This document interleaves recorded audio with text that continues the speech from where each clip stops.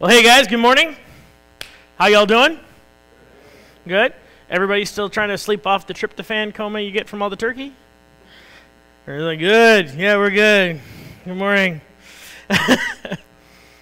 Man, so Thanksgiving this year was different. I don't know about for you guys, but it was for us. We elected to not travel this year, so we did Thanksgiving at home, and we had another family over that was also not traveling, so for the first year ever, I think our family cooked the turkey. Normally I let my mom do that, but no. This year, I cooked the turkey. I smoked the turkey out back, and we cooked all the fixins with sweet potatoes, and we did buy pies. So for those of you who bake, I apologize. So we actually cooked Thanksgiving dinner this year, which was cool. It was a lot of fun. I have the burns to prove it. But it was definitely a little weird, just because normally, we're traveling. Normally, we're seeing big family gatherings, and this year it was kind of like just us and some friends of ours. So I don't know about you, but this year is it's getting to me. What about you? I'm tired. See, back in March when all this thing was announced, I was actually very optimistic. I'm the Pollyanna of my family. I'm always looking for the silver lining. And for me, it was like, all right, so, great. All this stuff is happening. Cool. We get to stay home. We're going to make the best of it. We're going to be closer as a family. We're going to get some projects in the house done, all that kind of stuff. And I was good for several months. But I don't know about you guys, but my crisis response when stuff like that is happening around me, my crisis response is like, all right, push aside the stress, push aside the things that I worry about, and just focus on the task list. And that's great in a short term. That's great. You get a lot done. But months and months of pushing stuff to the side, it starts to build up. And about August came, late July, early August, and I don't know about you, but I hit a wall. I just hit a wall. All the craziness the last year just piled up, and I just found myself tired. I found myself tired, frustrated, annoyed, weary. I want to be done with COVID. I want to be done with the political fighting. I want to be done with murder hornets. I want to be done laughing about murder hornets. I want to be done with this year. Not that somehow on January 1st, miraculously, everything's going to switch. But I'm just tired. And that makes celebrations this year feel a little off, right?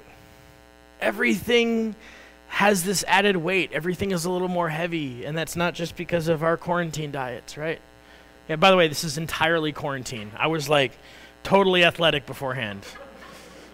You didn't know me beforehand, so we're going to go with that. But no, seriously. It's hard to celebrate. How do we celebrate?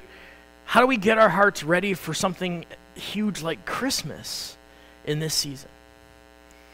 See, for me, Christmas is the greatest holiday. I love Christmas. Christmas is the center of my year. When I think of the way the year works, Christmas is right there in the middle.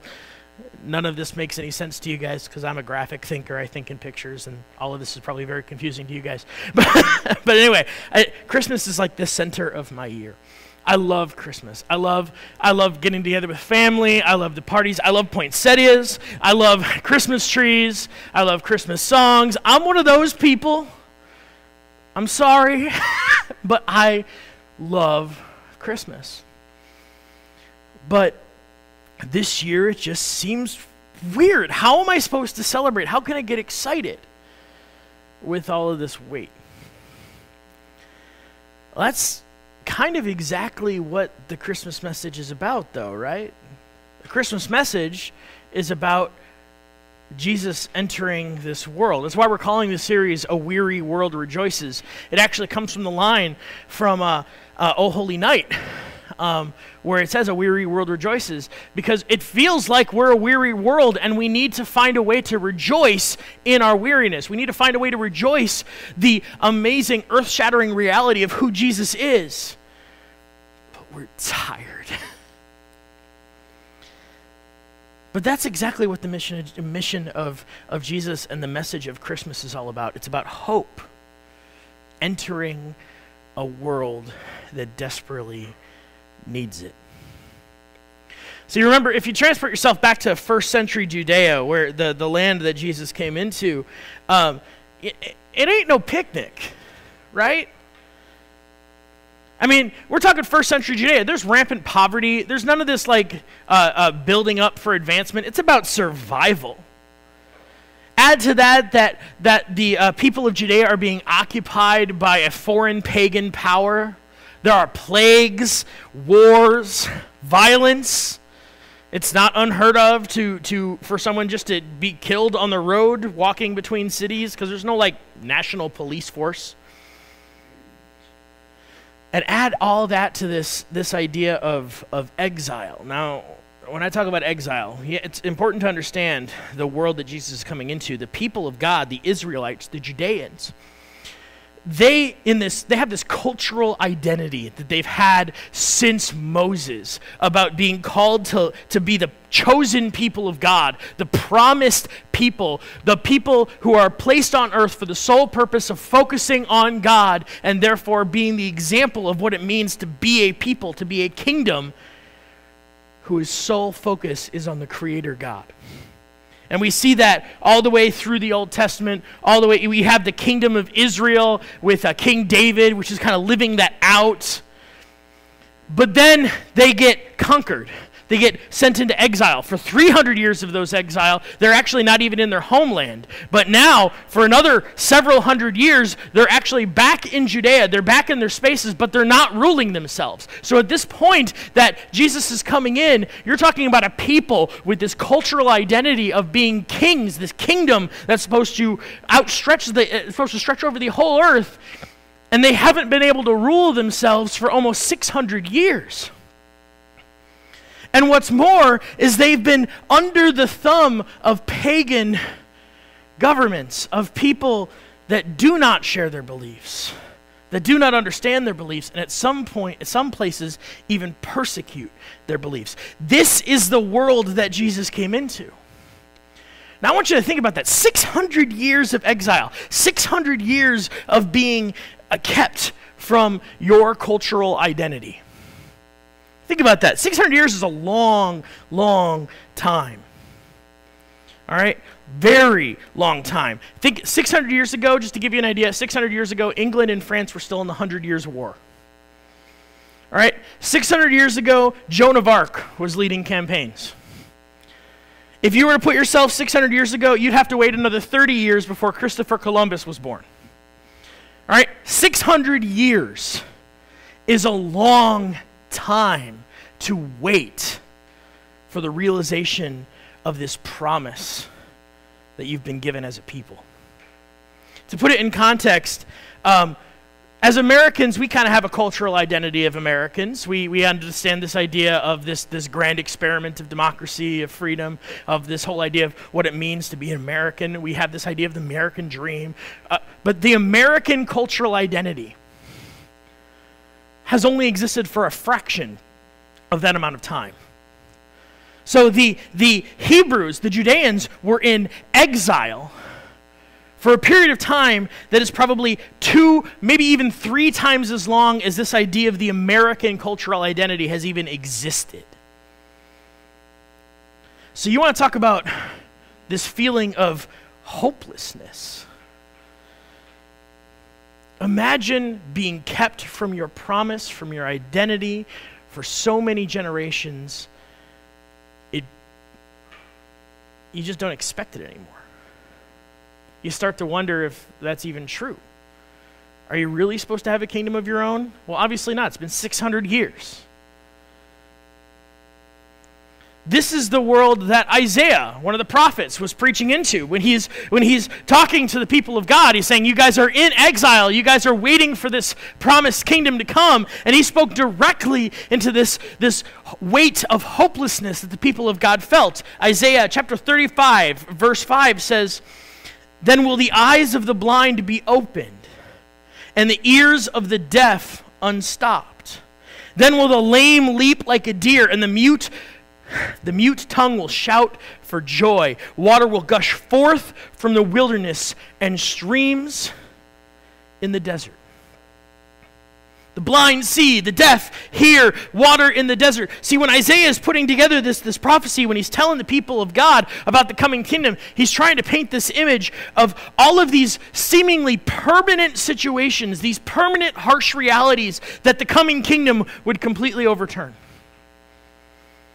So we have this image of the arrival of a Savior, the arrival of a Messiah that changes everything so deeply. It's like water arriving in the desert, taking an environment that was once unchanging, harsh, and unforgiving, and turning it into something new, lush, and full of opportunity.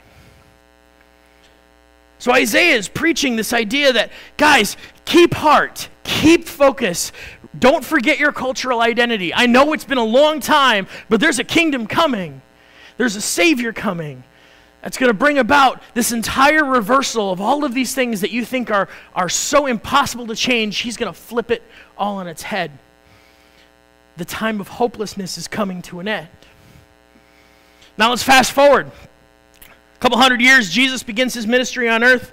There's this guy named John the Baptist who's preaching in the wilderness, and his entire ministry is about the coming Christ. A lot like Isaiah, but a lot closer to Jesus. And he's like, hey, there's this guy coming. Jesus is coming. The Messiah is coming. He's telling everybody about the Messiah on his way. And that disruption actually gets him arrested by Rome. And so he's sitting in a jail cell. He's sitting in a Roman jail cell.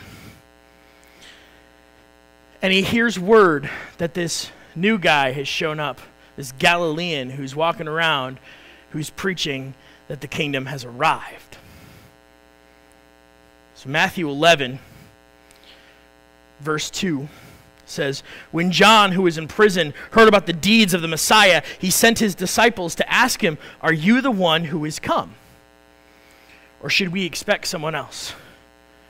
In other words, he's like, dude, are you the dude? Are you the dude? Can I get excited that you're the dude? Jesus replied, "Go back and report to John what you hear and what you see." This is interesting. Verse 5, "The blind receive sight, the lame walk."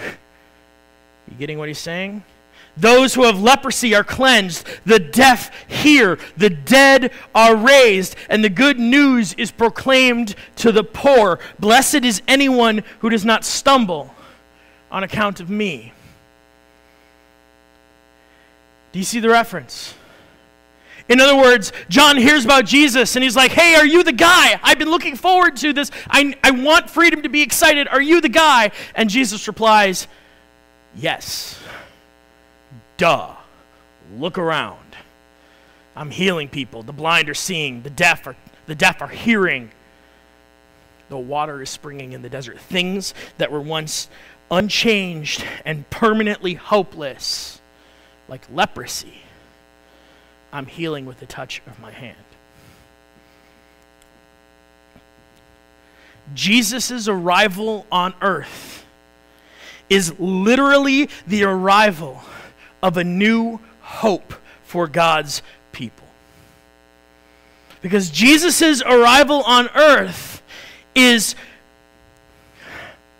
flipping all of this unchanged hopelessness for hundreds of years on its head.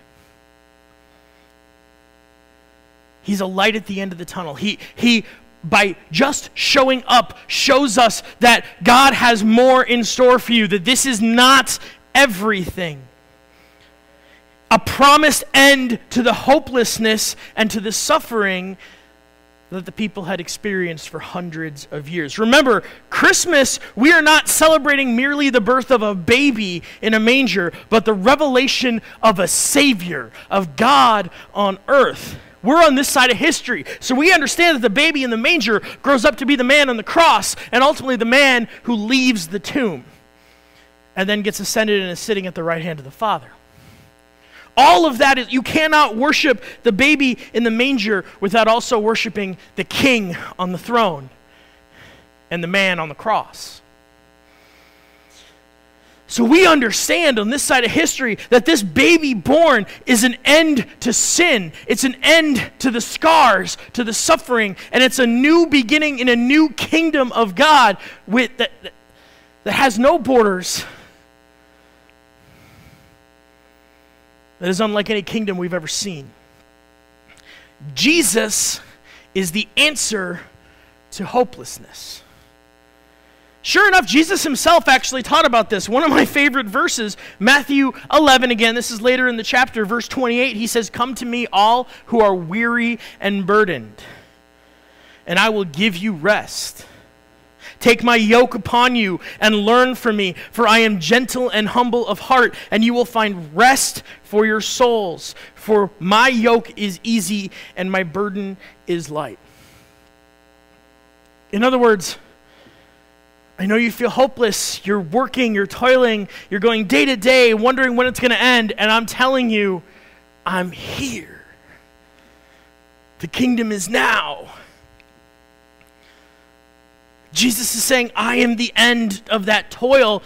You can come to me and be a part of the kingdom and restore the promise of your identity, because now you are adopted as children of God. You are not merely your past. This section of scripture always cuts right to my heart personally. Have you ever been in a situation where you feel hopeless? Where you feel overwhelmed? Like you're in a situation that's just totally above your head and have no idea what to do, and there's no options in front of you, and all your plans and all your future just seems broken for a second. And you don't know what to do? For me, that day happened in early 2009.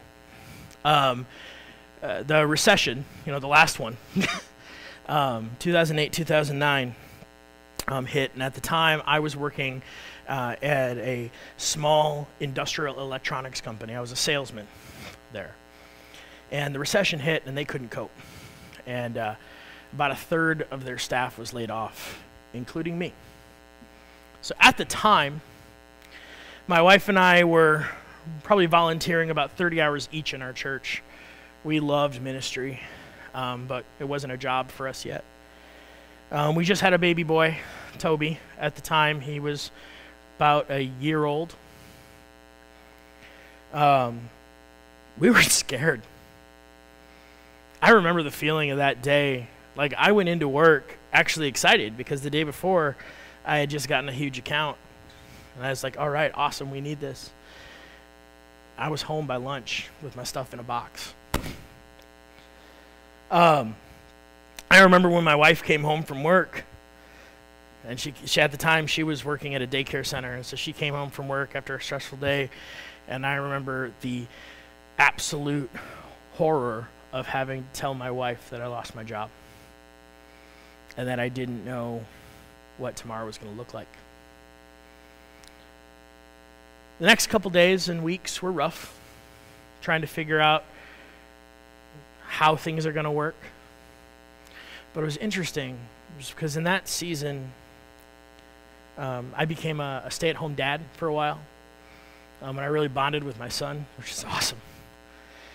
He's an awesome dude. But on top of that, God started pulling these strings, different things in our life, different elements of our community that were holding us to that suburb of Chicago. Things like my parents, who, this is the town I grew up in, this is the town that they were in. My dad got a new job, and my mom and dad moved to Texas. So we lost that safety net, which was scary. My church that we were a part of was going through some changes. And so it kind of didn't feel like home anymore. My wife's job was shifting through some stuff, and it made her feel really uncomfortable to continue working there at the time. So we had all these things that all of a sudden, all of the pieces that were holding us to Chicago were starting to fall away. And we had this thought that, like, we've always wanted to do ministry. We have a unique experience right now where we actually could pack up and leave, and there's nothing holding us here. So that's what we did. We packed up the family, and we moved to southern Minnesota. I enrolled in Bible college at Crossroads College there. We moved the family. At that point, it was just me, Angela, and Toby into kind of a modified dorm. There were basically 5 dorms with a shared kitchen, and that became our apartment for several years. I waited tables for that entire time. My daughter was born while we were going to school, so in that time, by the time I graduated, I had 2 little kids raised in a dorm room at Bible college. But man, those 4 years broke me down in terms of my understanding of who God was and rebuilt me back up in a different way entirely. I have never been so excited that I have been in the years after Crossroads College about who God is and what God can do through his church.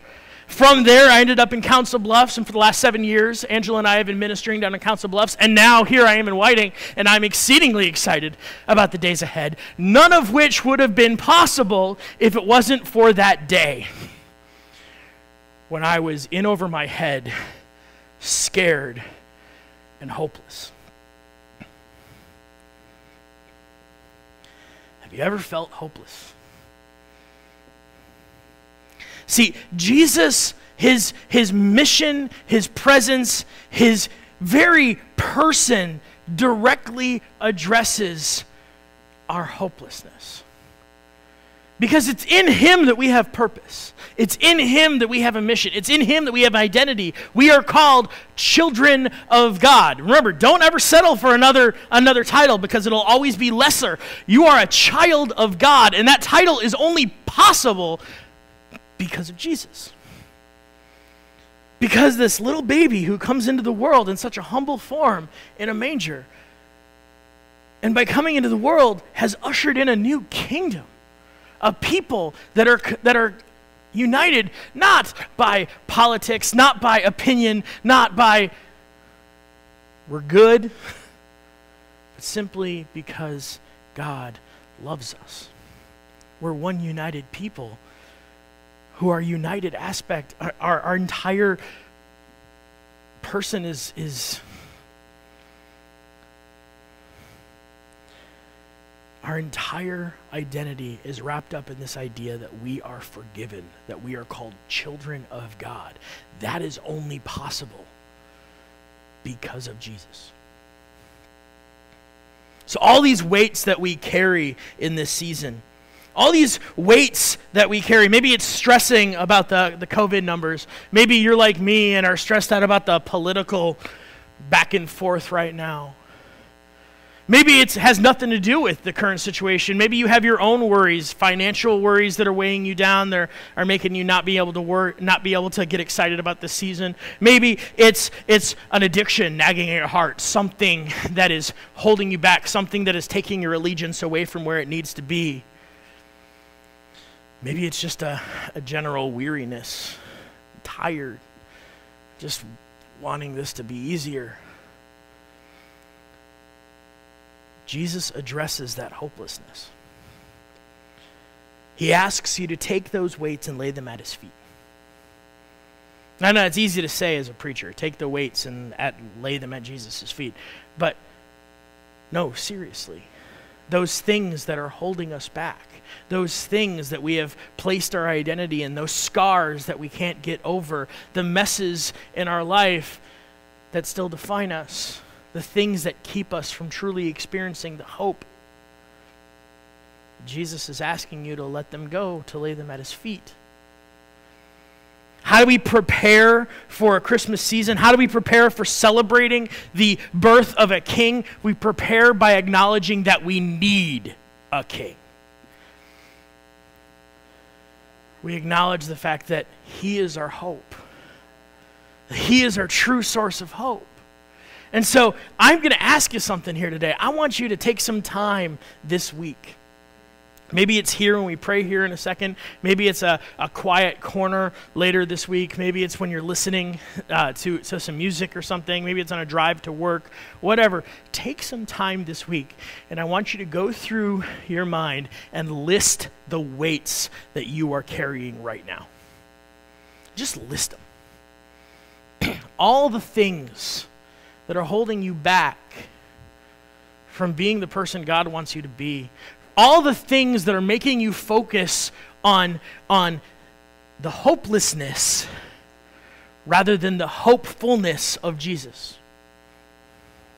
I want you to list all those things, and I want you to consciously put them down at Jesus' feet.